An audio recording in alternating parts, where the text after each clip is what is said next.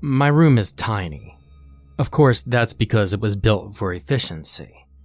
I don't know if you've ever stayed in a dorm room, or even seen one for that matter, but I can tell you after having lived in one for the past 4 years, they're built like stackable sardine containers.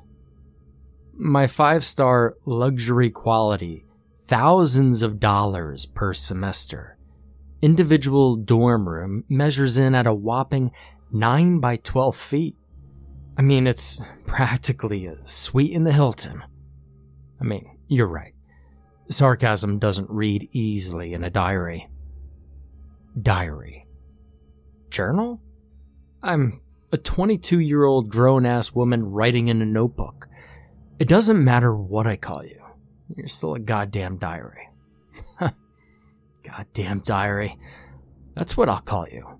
Instead of Dear Diary, I mean.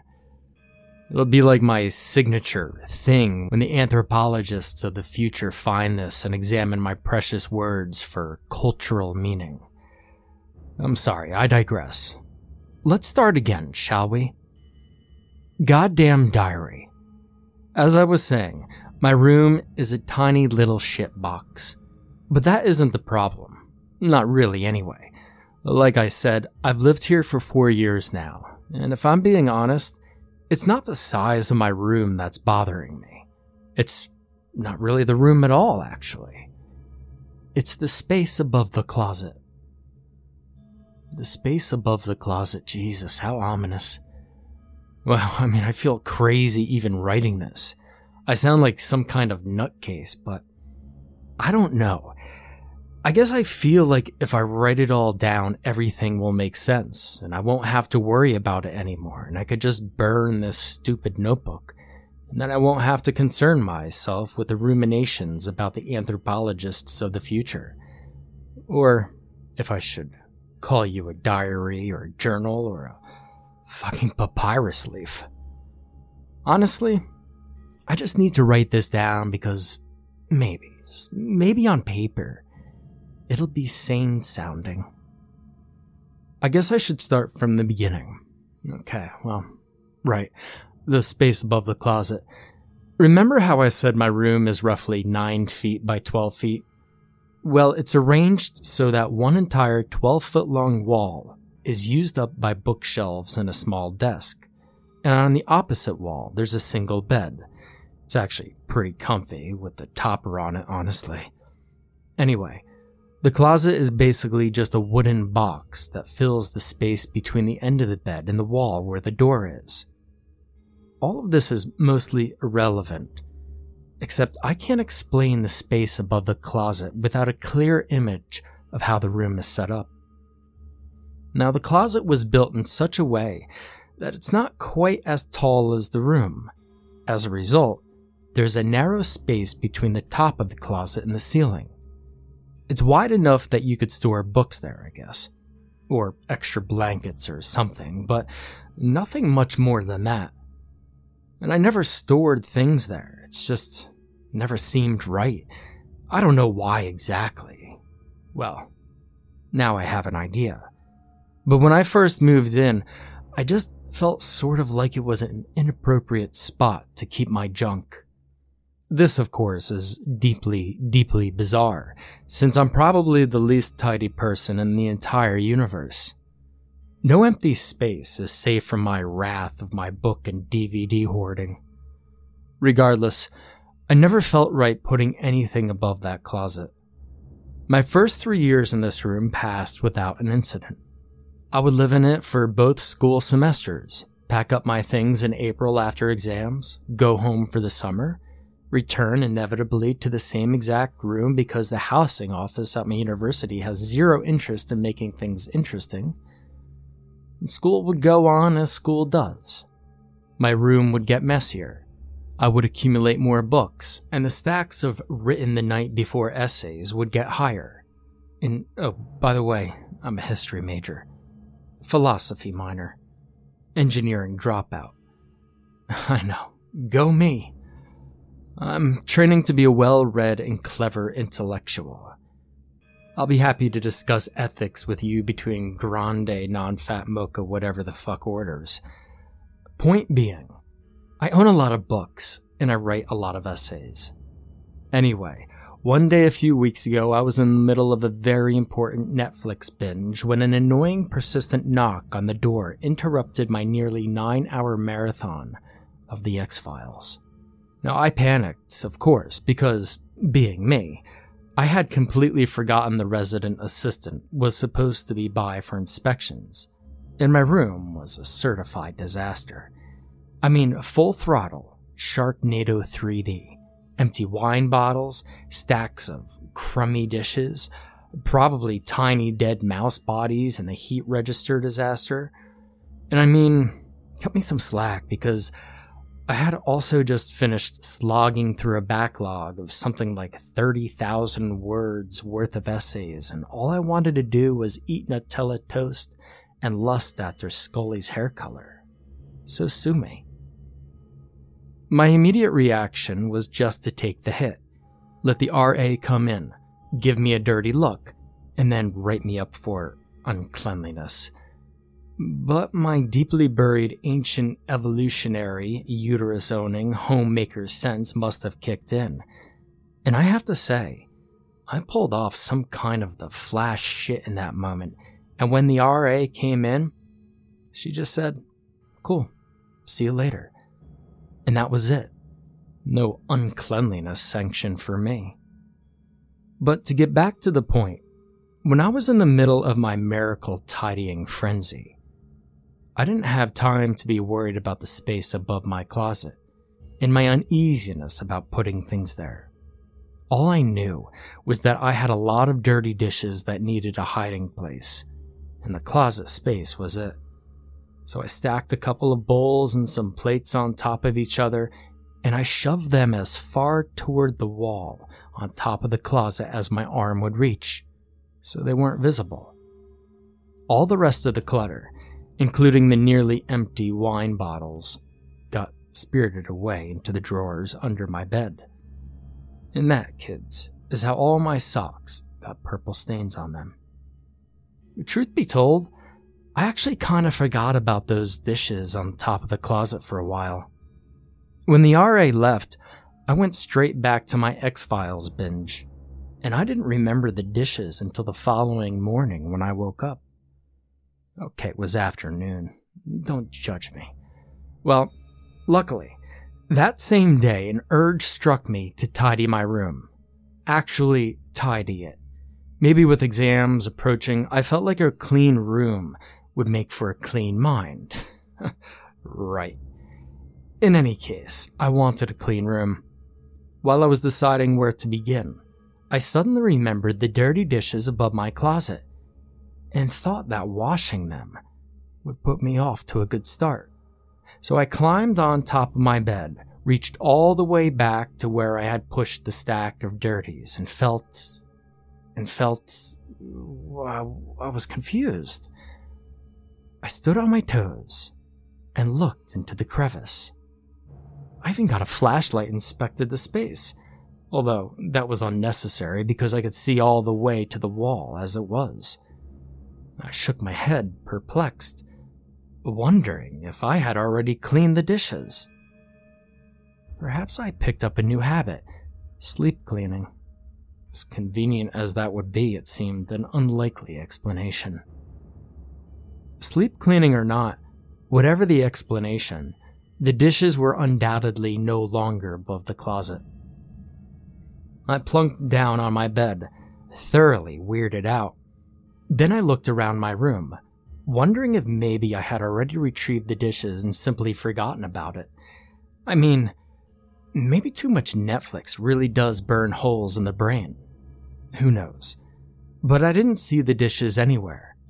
I checked my drawers, too, and besides the newly wine-stained socks, no dishes were to be found. I left my room and padded barefoot down the hallway to the little communal kitchen, where I looked through every cupboard, thinking maybe I had imagined the dirty dishes entirely. But none of my personally labeled plates and bowls were around. Oh, by the way, you'd be stupid not to label things at university. That shit just isn't for summer camp. labeling is serious business. Now I meandered back to my room, all the way, quite literally scratching my head at the case of the missing dishes. If I were Mulder, I would have been thrilled about the missing dishes. An X-file in the making. But instead, I was confused. So I did what every good university student does when a problem can't be solved. I decided to take a nap. Of course, as a fourth-year student, I'm required to occasionally appear responsible. As such, I set an alarm on my phone so that I wouldn't sleep any longer than half an hour. Laid down on my bed, took one last, weirded out look at the spot above the closet, and closed my eyes. Only to be woken up by a huge crashing sound 15 minutes later. I jolted awake, smacking my head on the wall beside my bed and frantically looking around for the source of the noise. And in that moment of panic, I swear I saw a quick, shadowy movement above the closet, but that could have been my imagination. What really mattered, though, what really caught my attention, was the pile of broken dishes on the floor beside the foot of my bed. A pile that, for everything in the world, looked just like it was in the right spot to have been shoved from the top of the closet. What's more, though, is that although the 2 bowls and few plates were in shards, they were all impeccably clean. Not a crumb or butter smear or layer of dried milk to be found. Now, I know what you must be wondering. Goddamn diary, how does a person rationalize such an event? Well, let me tell you. As a proud engineering dropout turned art student and certified horror/sci-fi lover, a vague knowledge of dark matter theory combined with philosophical mindset and a propensity for concocting creepy tales does not always a rational person make.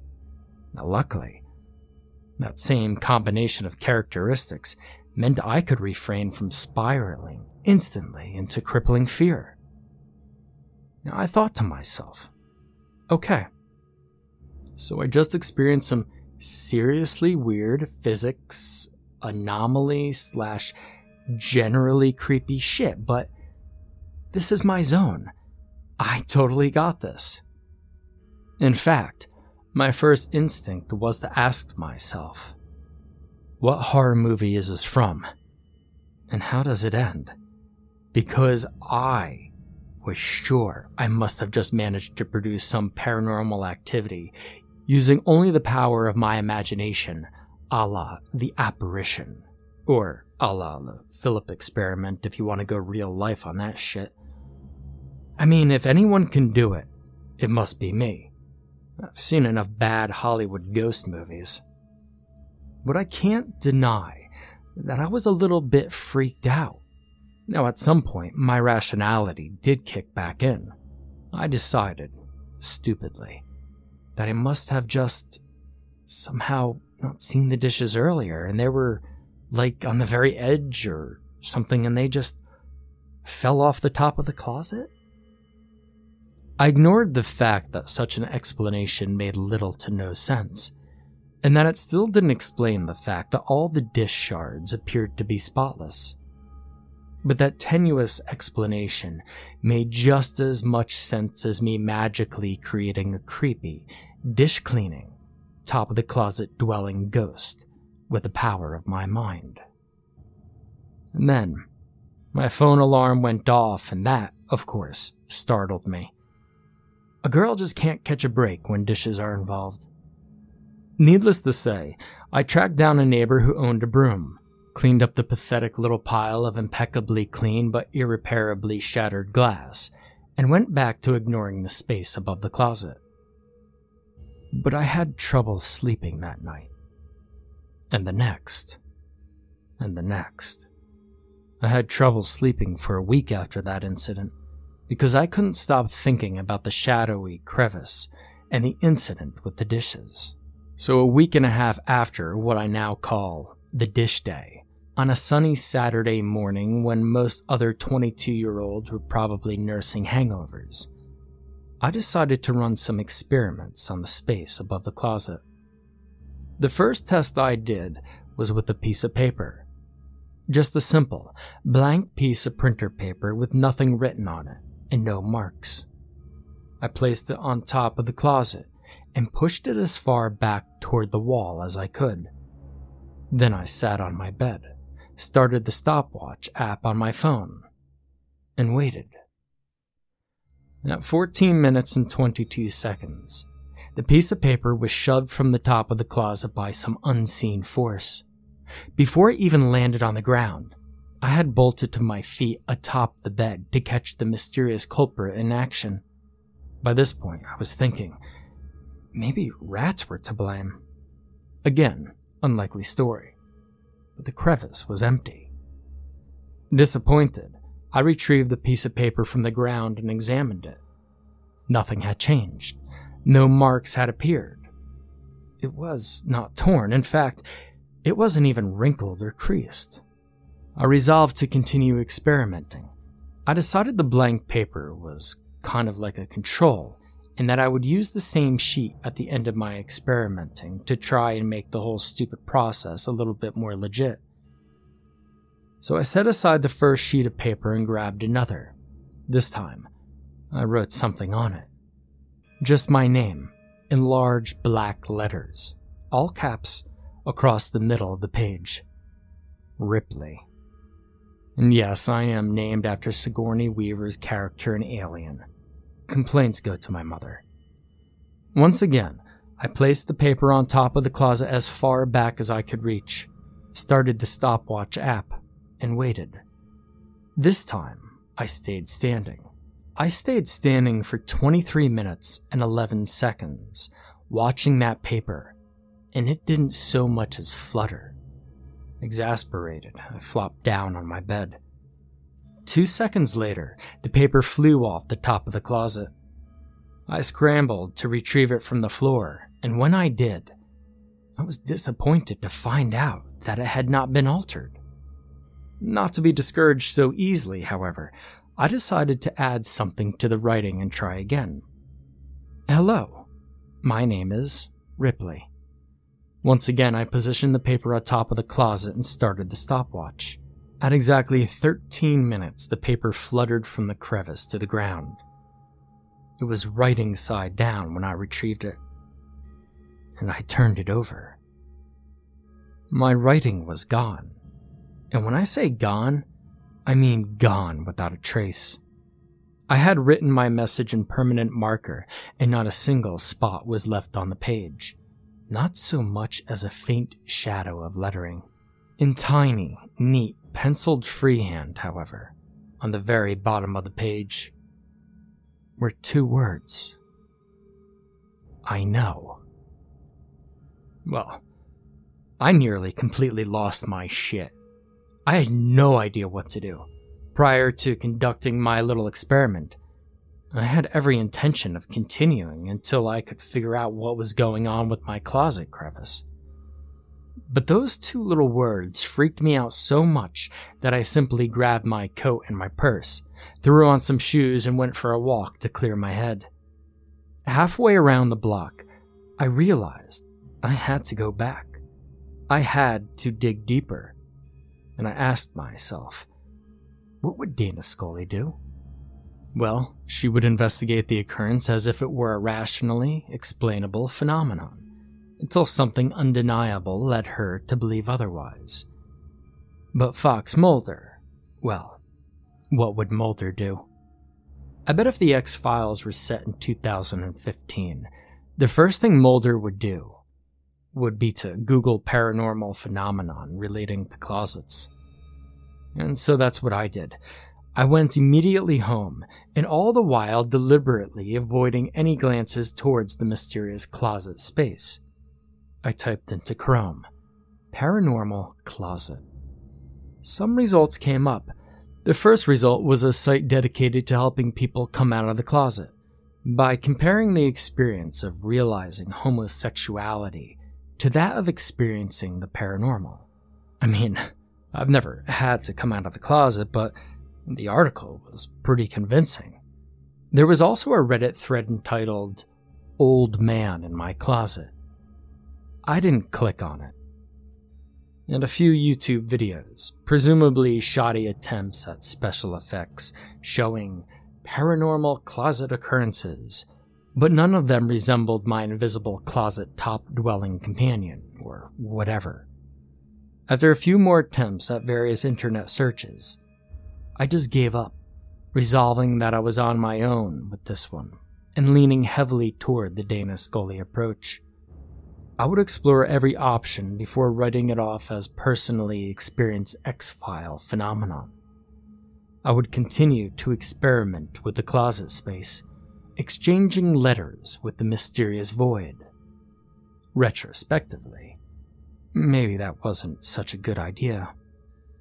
Maybe the Mulder approach would have allowed me to forget about the dish day and those 2 words, "I know." Maybe Mulder would have just been able to chalk it up to a bizarre, fascinating experience and then let it go. Move on. But no, I decided to be Scully. I decided to push it. I grabbed the piece of paper with "I know" written on it and decided to keep it as proof. For everyone else, it would just look like 2 words on a piece of paper, but to me, it was solid evidence of my experience. I didn't want to risk losing it. I picked up a 3rd piece of paper from my shelf and wrote on it, "What's your name?"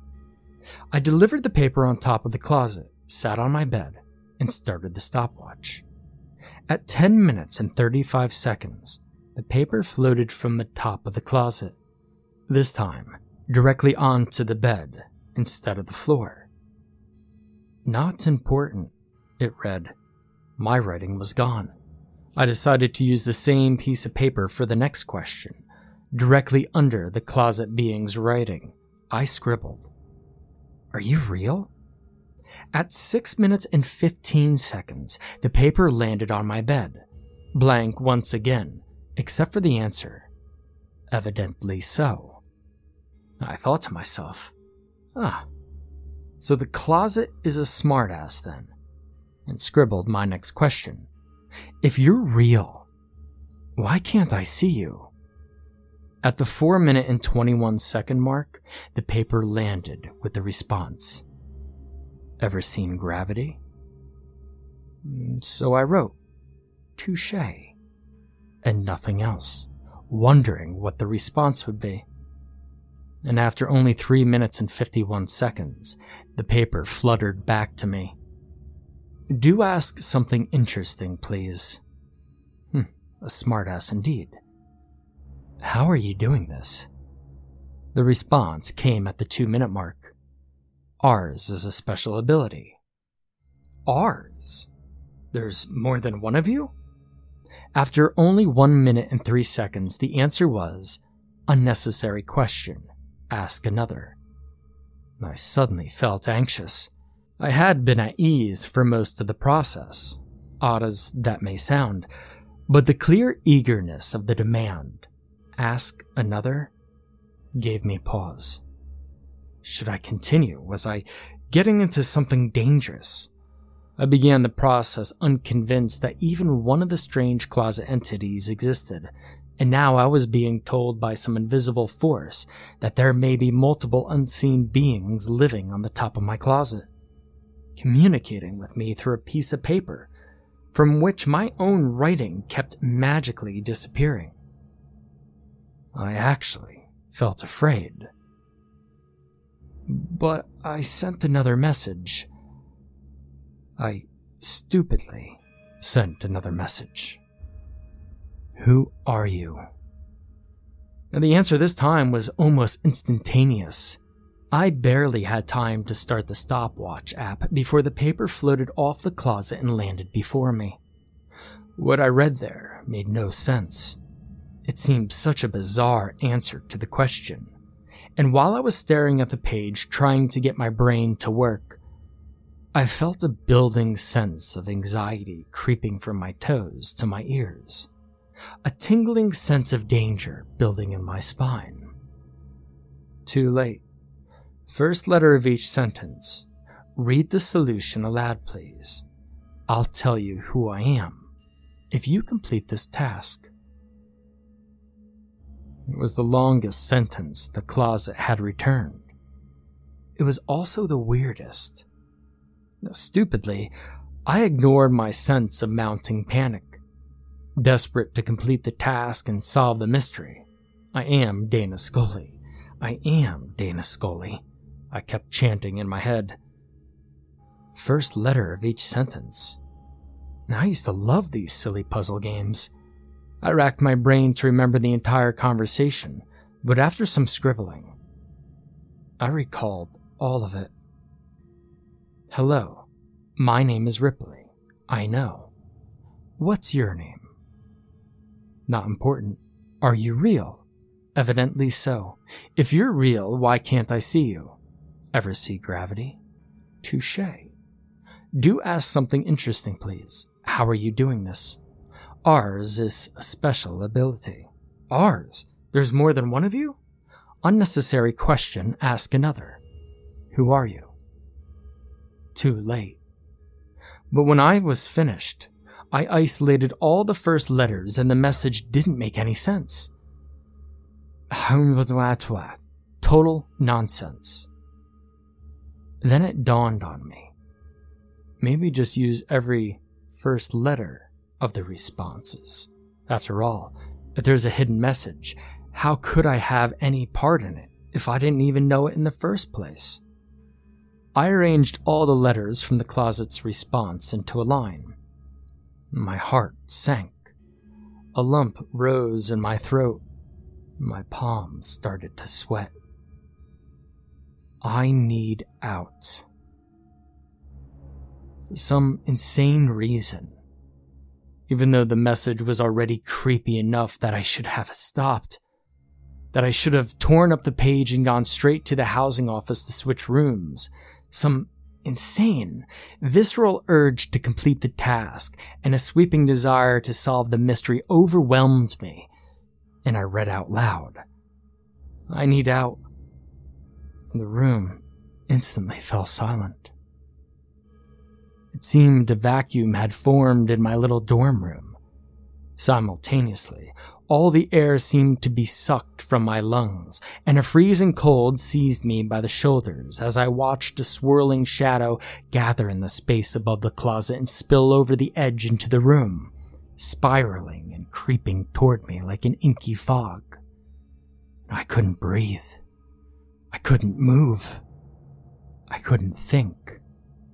I could only sit there, watching the fog approach me and engulf first my legs, then my torso, then my neck, and soon everything was blackness and burning cold and indecipherable, painful silence. And then I woke up here in this void.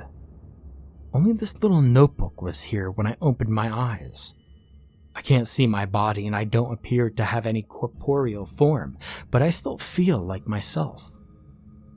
And I could somehow write this, and I could somehow see.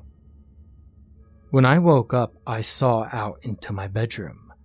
From above, from on top of the closet, I saw a thing that looks like me, that looks just like Ripley.